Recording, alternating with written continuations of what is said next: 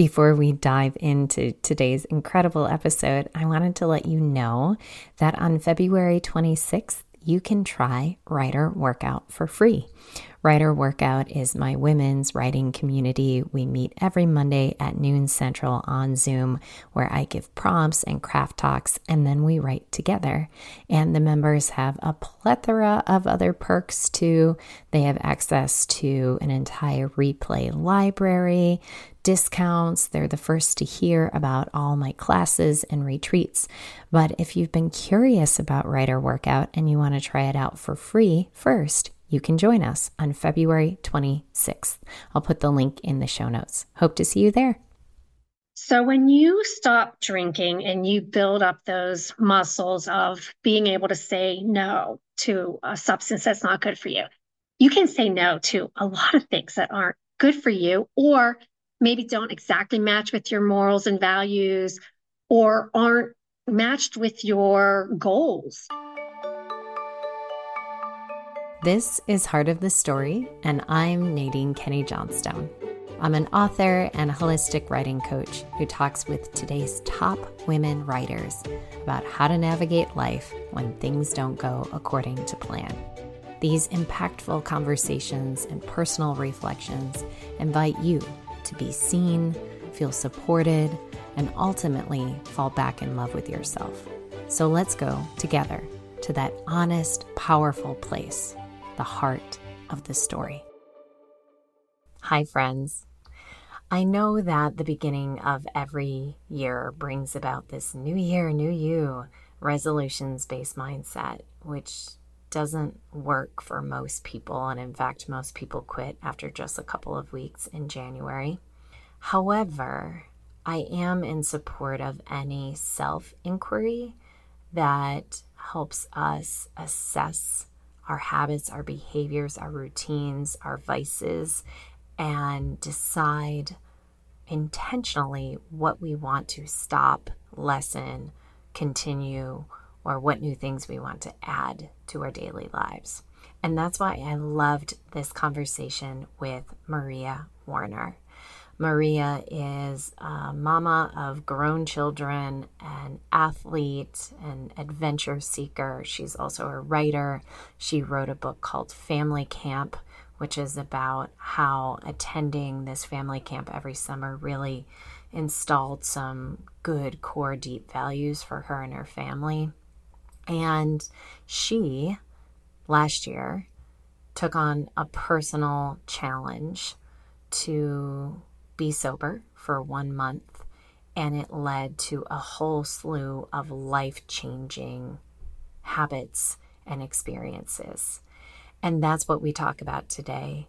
Whether or not you are sober curious, this conversation will still resonate because it's at its core thought-provoking to get us to really think about our ingrained robotic habits that we're doing without really even thinking about them anymore, and to really start thinking about what we want to do intentionally moving forward. I loved this conversation with Maria Warner, and I know that you will too. Today, we are talking about a really important topic, which is sobriety, and even more specifically, how writing aids in the sobriety process and how being sober can aid in your writing process. But truly, this is a conversation for everyone, writers and non-writers alike.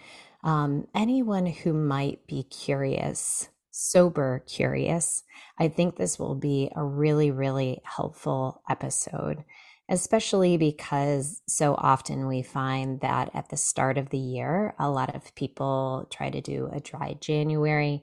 And even if this isn't something that you've attempted, you might have thought at one point or another about reducing vices or eliminating vices. And so I couldn't think of a better person to have on the show than Maria Warner, who is not only a writer, but has also gone down her own sober path as of late.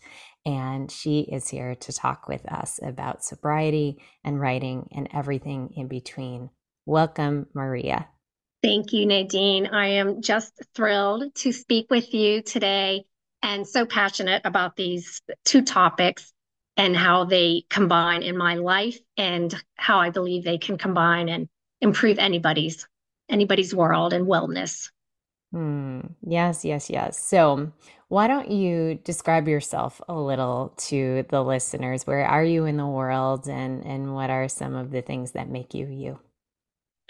That's a great question. Who doesn't love talking about themselves? So, I am married 34 years and I have three grown adult children. I am a former people pleaser, which will play into how this sobriety journey has just benefited me so much. I'm an avid athlete, writer. I like to be creative. If I had to just narrow it down really quickly and succinctly, I would say I try and adhere to the YMCA motto of being in balance, mind, body, and spirit, and hit on all three of those every day. And if I do those, then I feel very accomplished. And you also have a book out in the world. You could say a couple of things about this. I do. When I became an empty nester, I was kind of looking for something to do. And the idea of capturing my family's memories came to me. And we used to go to a family camp every summer. And it was a great community for us because we had suffered some loss after 9/11 and we were kind of floundering. And that became a beautiful community for us where we got away from junk values and the rat race and we could reconnect with ourselves and nature. And it was a beautiful journey, not only for me, but for my family to recapture all of those moments together and to relive them. Yes, yes, yes. So we are kindred spirits, you and I. We like adventure, we like exercise, we like to move our bodies, we love writing. And this sobriety journey is something that's a little bit more recent in your life. And I'm wondering if you could take us through kind of how this came to be, any moments of recognition that you wanted to make some changes. Yes, I was lost and I was stuck and I didn't know what to do. My world had changed so many ways. As I mentioned, I had become an empty nester. We had moved. I was laid off from work, so I lost my work community. So I really was just floundering. And of course, this all happened right around COVID. And I feel like a lot of us were probably just drinking so much every day at 5. My husband and I would say, "All right, who's picking the bottle of wine tonight?" And we would just start drinking. So it became time for me to recognize I needed some clarity. How was I going to find that clarity if I was drinking every night and not really dealing with things? And I was just kind of numbing all of that discomfort that comes with change. So I really just came across some programs on Instagram, which is great for feeding you things that you're looking at. So I started looking at some things like non-alcoholic drinks and beers and ciders. And then I started being fed some programs.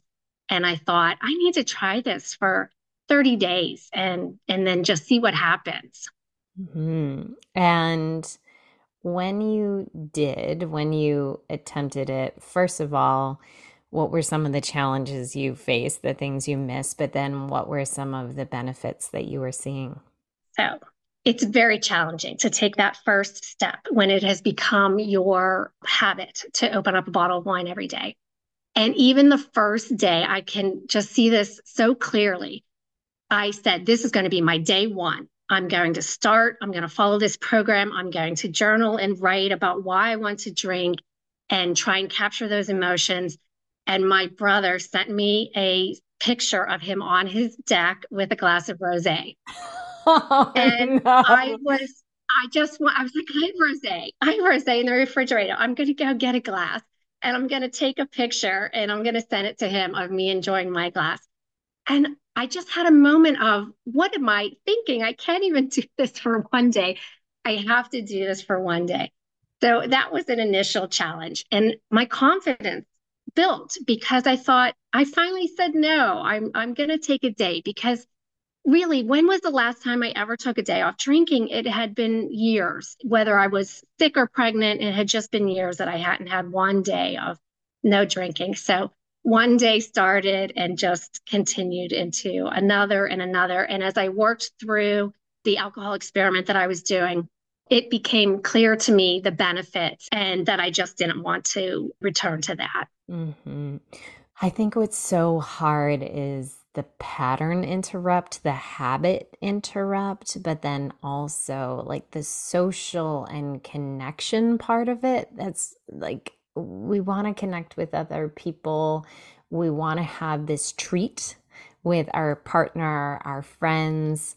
We want to have time where we're not thinking, worrying, and so how was it since you're in a partnership? How was it for your husband during this? It was great for us. Mm. My husband recognized that this was important to me because I was so passionate about the changes and I spoke about it every day. So every day I was learning something new. And I was like, Mom, guess what I learned today? And so he could feed on that passion with me. And I had so many physical improvements so quickly. I lost all my stomach aches. So I used to get stomach aches and they just disappeared. So he could see that physically and mentally I was becoming a better person. I was becoming healthier. So he did it with me. He stopped drinking along with me, and I wasn't his drinking buddy anymore. So we together went through that 30-day time period. He has returned to a little bit of drinking now, but not nearly the way that we were before when we were opening a bottle, cracking one open every day. Hmm. So just very supportive. Yes, yes, yes. Yeah, I love talking about this subject because personally, I've had so many loved ones that I've seen benefit from either doing like a dry January, doing what my friend and I call like a damp month where it's not totally dry, but it's not the amount of drinking one used to do. People who have gone through AA and are in recovery and are so much happier and clearer than they ever have been before.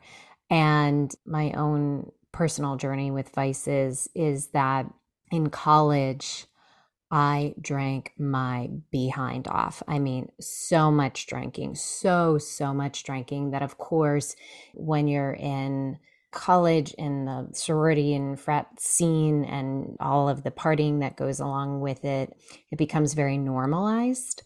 And so once I got out of college, had a full-time job and was going to grad school, it was like you can't function if you're doing what you're doing before. And so it slowly started declining, and then certainly has declined so much more since, especially when I got married and had our son. And there would be months where I wouldn't touch alcohol at all. And nowadays, I'm more of like a 2 or 3 times a month have a glass of wine kind of person. And I remember I went to a party a few years ago where everybody was drinking and I had like a couple sips of wine and then put my glass down. And I ran into a person who hadn't seen me since college. And she was like, I'm surprised you're not throwing them back. And that version of me had become so far removed. I couldn't even imagine. I mean, I get a headache if I drink more than one glass of wine, like a glass and a half is too much. And so it's really gotten me thinking, like I'm very sober curious, and it makes me so delighted to speak to someone like you who was able to take kind of an ingrained habit and really, really make a change. So, I want to talk a little bit about the things that have helped you, especially early on. We're hitting moments of urge, or everybody else is drinking and it seems enticing, or there's that social gathering. And what are the things that helped you? So one of the biggest things was journaling every day to just hit on those triggers. So, what is that trigger? If you see someone drinking and you always drink with them, why? Why do you want to drink with them? And really dig into that. Do you think you're not going to be fun anymore? Do you think they won't like you? Will you be not be invited anymore? So I had to tackle all of those thoughts. And a lot of that is the emotions around that. So just writing about that daily and reviewing what is it that I'm feeling about drinking? Can I substitute something else? And I even wrote like my visualizations and my plan for the night, simple phrases that I could say, and then I would practice them in front of the mirror. So things that I wanted to say, maybe even a list of things that I wanted to do in the morning so that I had an excuse of, oh no, I have to wake up early tomorrow. So just journaling and writing lists became a big factor in my everyday review of really the type of person that I wanted to be. Mm. Let's break it down a little bit, especially for people who are maybe feeling inspired and want to start exploring this. So, when you are writing down your triggers and realizing what it is that might be tempting one to have a drink, once you write it down, then what? What do you do with that information? Like, oh, I notice I'm really wanting to numb out, or I'm really nervous I won't be like the life of the party. Then what do you do with that to help you not act, I guess? Yes, and that's the difficult part because now you have the knowledge. Now Uh-huh. I know, and I can't just numb it. So if it's a difficult conversation that I'm trying to avoid, or sitting in discomfort with a child who's bringing something to me that I can't help them with, instead of reaching for that glass, you have to actually deal with the situation. So if I'm awkward and I feel like I need a beer to calm down, why don't I practice not being so awkward? Why don't I come up with something interesting to say or a question to ask them so I get off the hot seat? So it's really hard because we are so set in our ways. And I had to go through all of that. I had to do the work to figure out not just why I wanted to drink, but then how do I solve that problem? Mm. And when you would do these visualizations or kind of making a plan, what would that look like? Can we see some examples? Yeah. So, one example is I would just say, that I want to be my healthiest person possible, and drinking isn't working for me. So I'm not drinking tonight. And I would also say, I'm never going to say never because I might go to a wedding and want to toast the bride and groom with a glass of champagne. But tonight, I'm not going to. So I would work on a shorter phrase than those. Those were two combined into one, but just something really quick. And once I felt confident saying it in front of the mirror, then I would just go out and do it in public. Hmm. Yeah, thinking about what to say in that moment of when one is being offered or this kind of questioning, like, oh, how come you're not having anything? And how did other people respond, especially those who might have been used to you socially drinking? Yeah, most people, I find most people really don't care. They want to support you. If they don't want to support you, then that even gives you more reason to go back to your journal and kind of, question, is this a good friendship for me? Because, shouldn't they be supportive? So you do have friends that are really super supportive, and you recognize that a lot of times it makes people question their own drinking. So it becomes about them, and that's another way to get off the hot seat because then they want to explain to you, why they drink or how much they drink. So it turns the conversation away from you, and then your Diet Coke or water, whatever you're drinking, isn't so obvious. Yes. So let's talk a little bit more about the way that writing kind of helped in the process. So you said you would journal daily. Tell us a little bit more about anything else that would go in the journal or other ways that the writing process in general kind of helped along the way. Yeah, so something funny happens on the way to being immersed in work and exercise and raising kids and trying to be a people pleaser is you forget who you are Yeah. and you move away from that.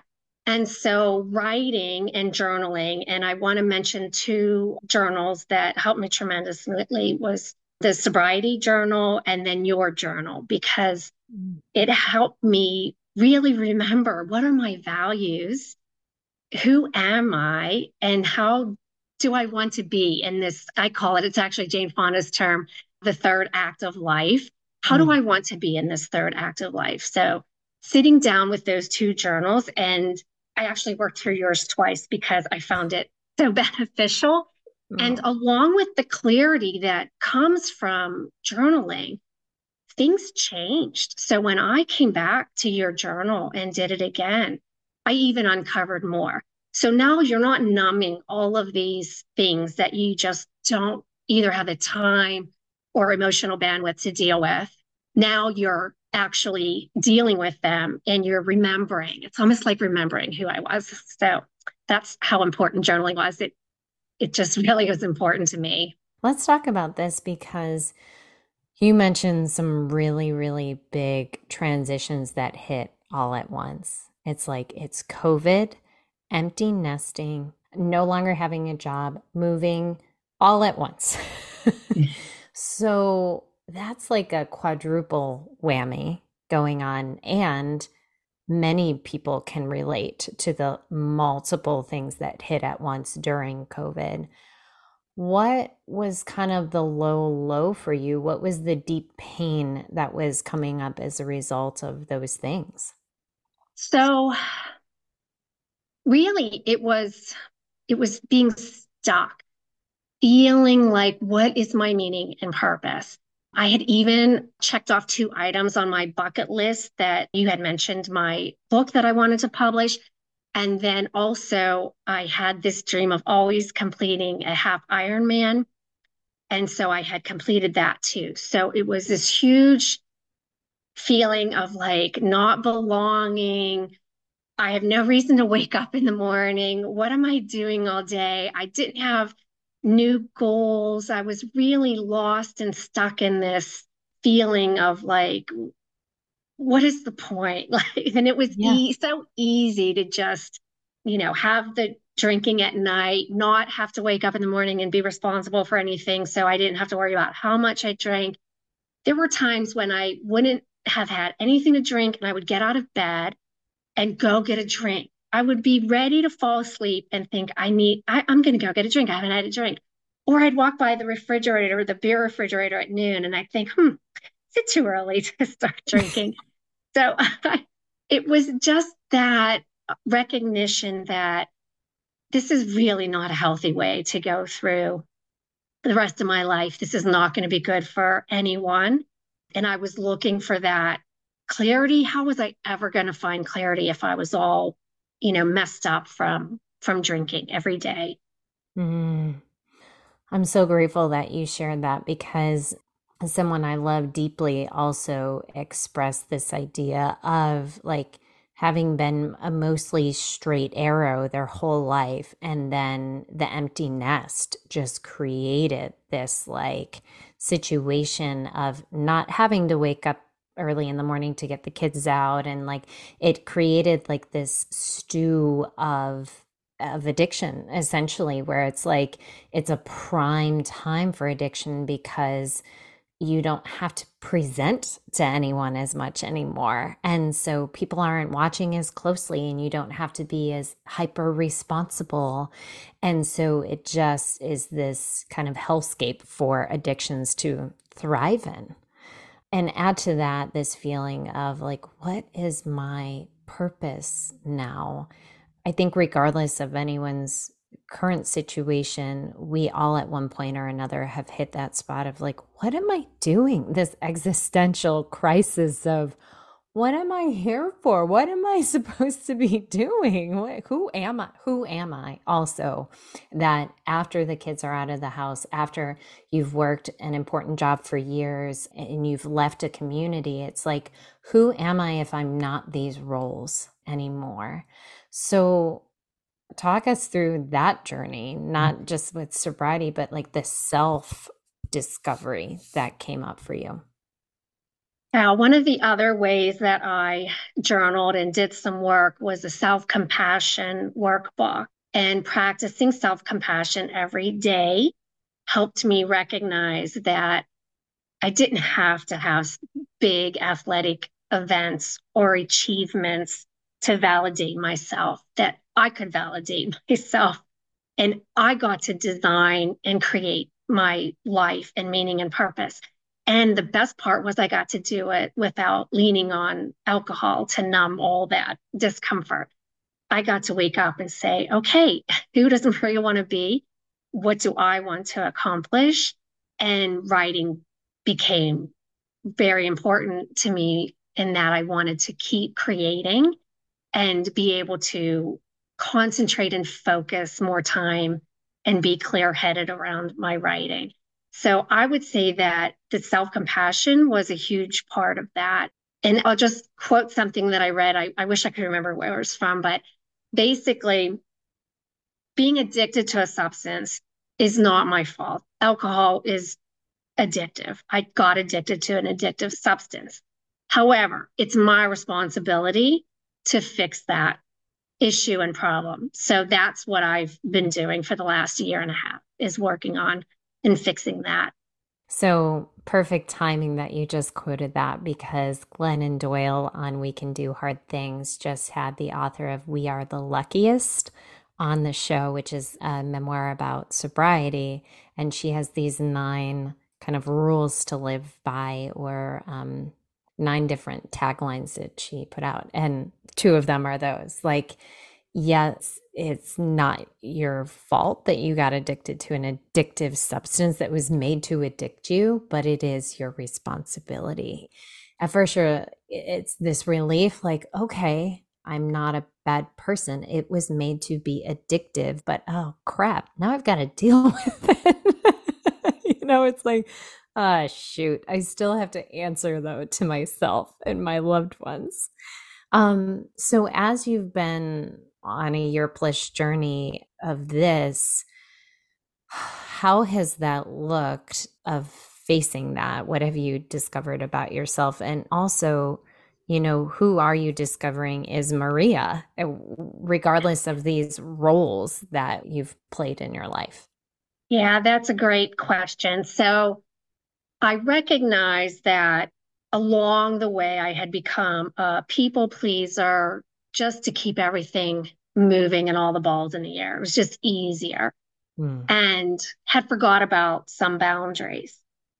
So when you start taking better care of yourself, not drinking, journaling, attending the classes that you sign up for, self compassion, just showing up for yourself, then you recognize I am important and there's no reason why I can't set those boundaries to let everybody else know that this is important.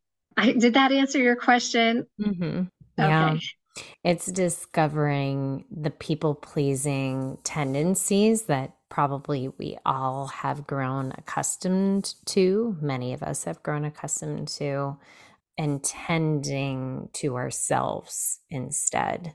And I remember you sent me the sweetest email when you got my journal because the dedication says to all the women who've desperately been missing themselves, welcome home. And you said that hit you, touched you. Why do you think it did? I guess I probably didn't have a home and I had to make myself my home. I had moved, I lost my work home, I lost my family, my family had moved away, I lost my neighborhood. So really I didn't have a home or a place to be that I felt comfortable. And I was just drinking to numb that, where do I belong? I really, really was was lost in your journal helped me answer all of those questions. I I'm so glad that you reached out to say that it touched you, because when I was going through the loss of so many roles in my life, who am I if I'm not a Chicagoan? Who am I if I'm not a professor? Who am I after my father passed if I'm not a father's daughter anymore? Who am I? Who am I? Who am I?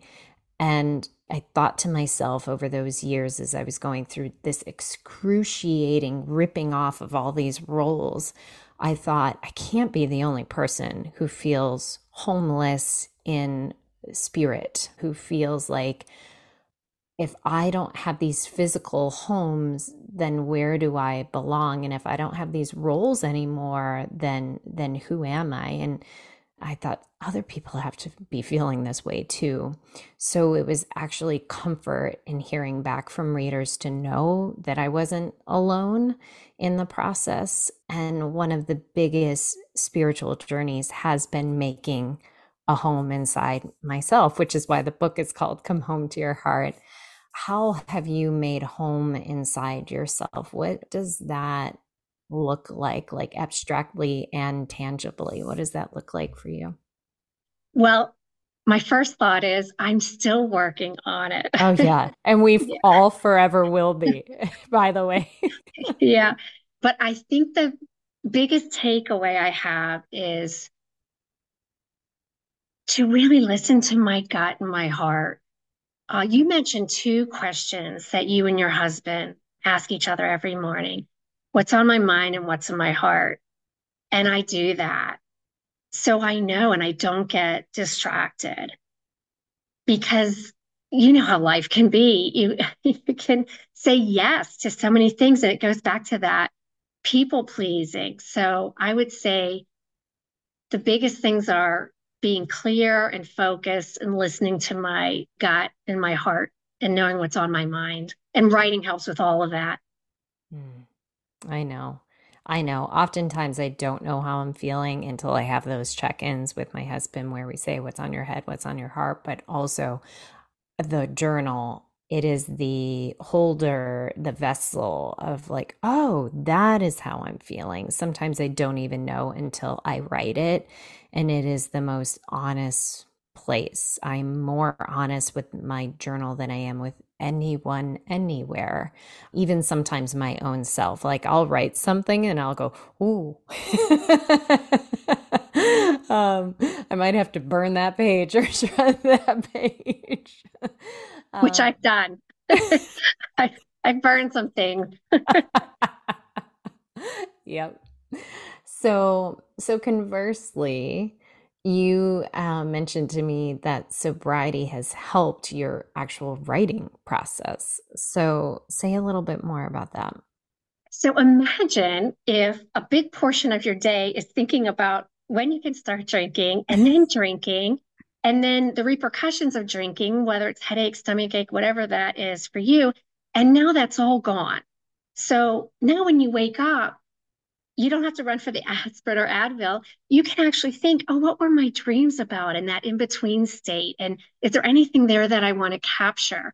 And you have more snippets in the day that you're more aware and you want to remember those and you jot them down and make lists. And instead of thinking about when can I get to my glass of wine in the evening, I now think, oh, when can I get down, to sit down and do some more writing? So that is the biggest win as far as just opening up time and space and then feeling well and being physically present to go ahead and be honest and authentic on the paper and not to be so perfect, not to try and be this perfect person who does this perfect writing and everything's fleshed out. You can just be real with it. Hmm. When that episode that I mentioned where Glennon Doyle is talking to the author of We Are the Luckiest, they talked about their moments of dignity. And what they meant by that was like Glennon was saying that when she was in deep addiction, drinking, doing cocaine and things in college, she would be hung over as hell and she would hear her roommate putting lotion on her body. And Glennon would be thinking, like, what kind of person is so put together and in tune with themselves that they even are aware of the amount of moisture that their body needs. She's like, I can't eat. I don't know where I am, what happened last night, where my car is, she said. And here this woman's worried about her skin hydration. So she says now every morning when she puts lotion on her body, it's like this beautiful, reverent moment of dignity for herself. And her wife, Abby, was laughing. She's like, you do put on a ridiculous amount of lotion. That's great. And so it's like, Abby, oh, I have to remember what she was saying about hers. I mean, but some of the bigger ones was just not waking up with regret, waking up and feeling grateful for the things around, because we don't have to be worrying and doing damage control or self-shaming. So for you, what has like self-dignity looked like for you, or any moments where you're aware of a change between the actions and behaviors you used to have and then now? So when you stop drinking and you build up those muscles of being able to say no to a substance that's not good for you, you can say no to a lot of things that aren't good for you, or maybe don't exactly match with your morals and values, or aren't matched with your goals. And so a lot of things just are removed from your life because no, I'm not going to go to happy hour. I have a date with myself to write for an hour. So it's really that self-confidence, and goes beyond that, just the writing. It goes to, I have the self-confidence that this piece is polished, or no, this piece isn't polished. This piece is ready to go out and be submitted to be published.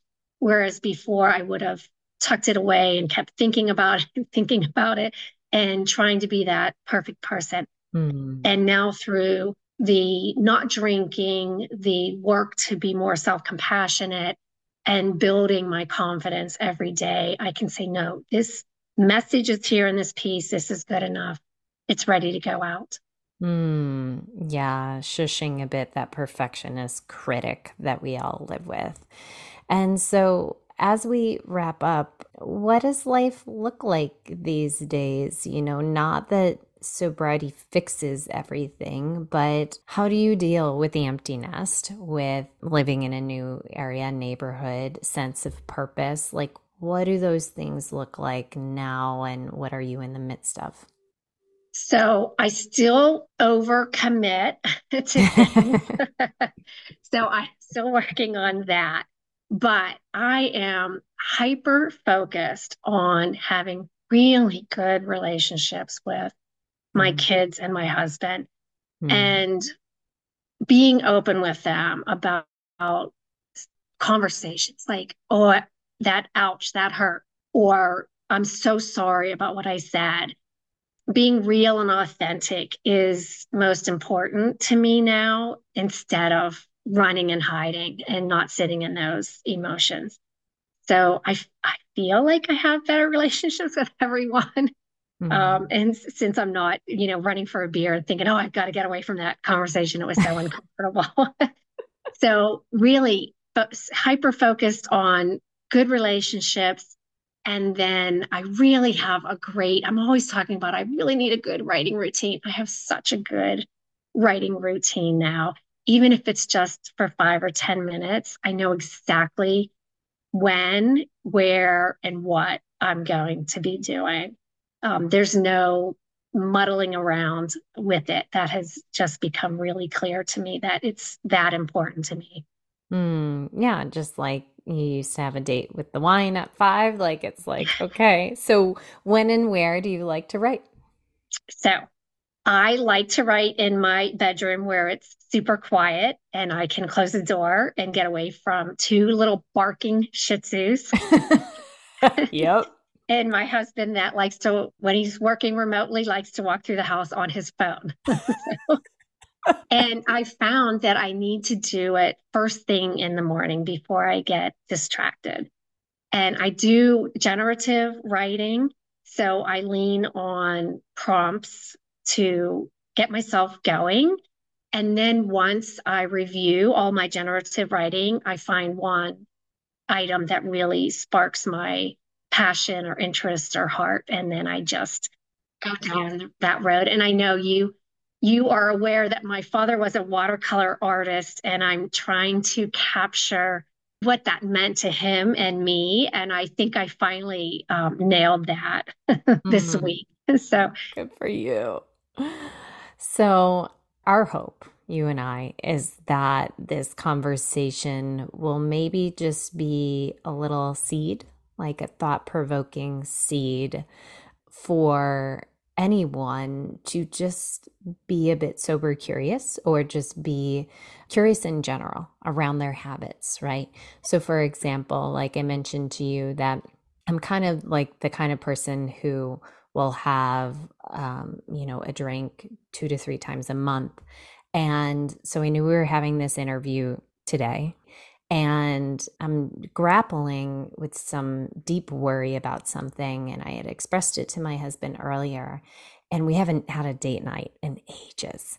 And he texted me today and he said, how about happy hour at our? And it's a favorite spot that we have because the food is cheap, which where we live, that's not the case. So it's like, it's good eats, good environment, and they have a great martini. And I texted him back because we have this interview. I said, how about a walk on the beach instead?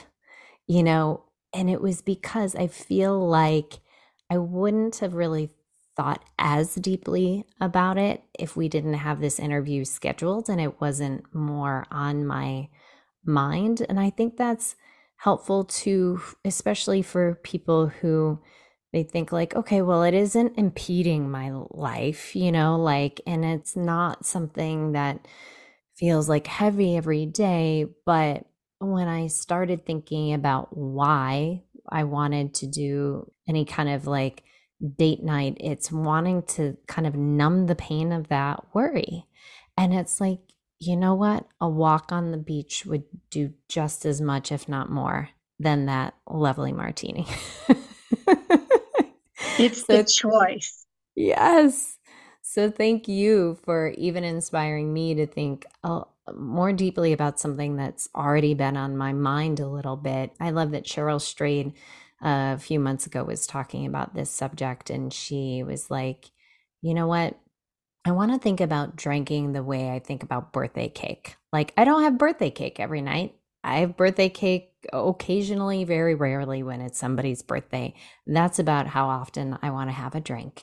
And so that's her like goal. So there is a spectrum around this. And our hope, I think, is that it'll just get people thinking and maybe assessing behaviors. So thank you, Maria, for coming on, and tell people where they can find you if they want to know more about you.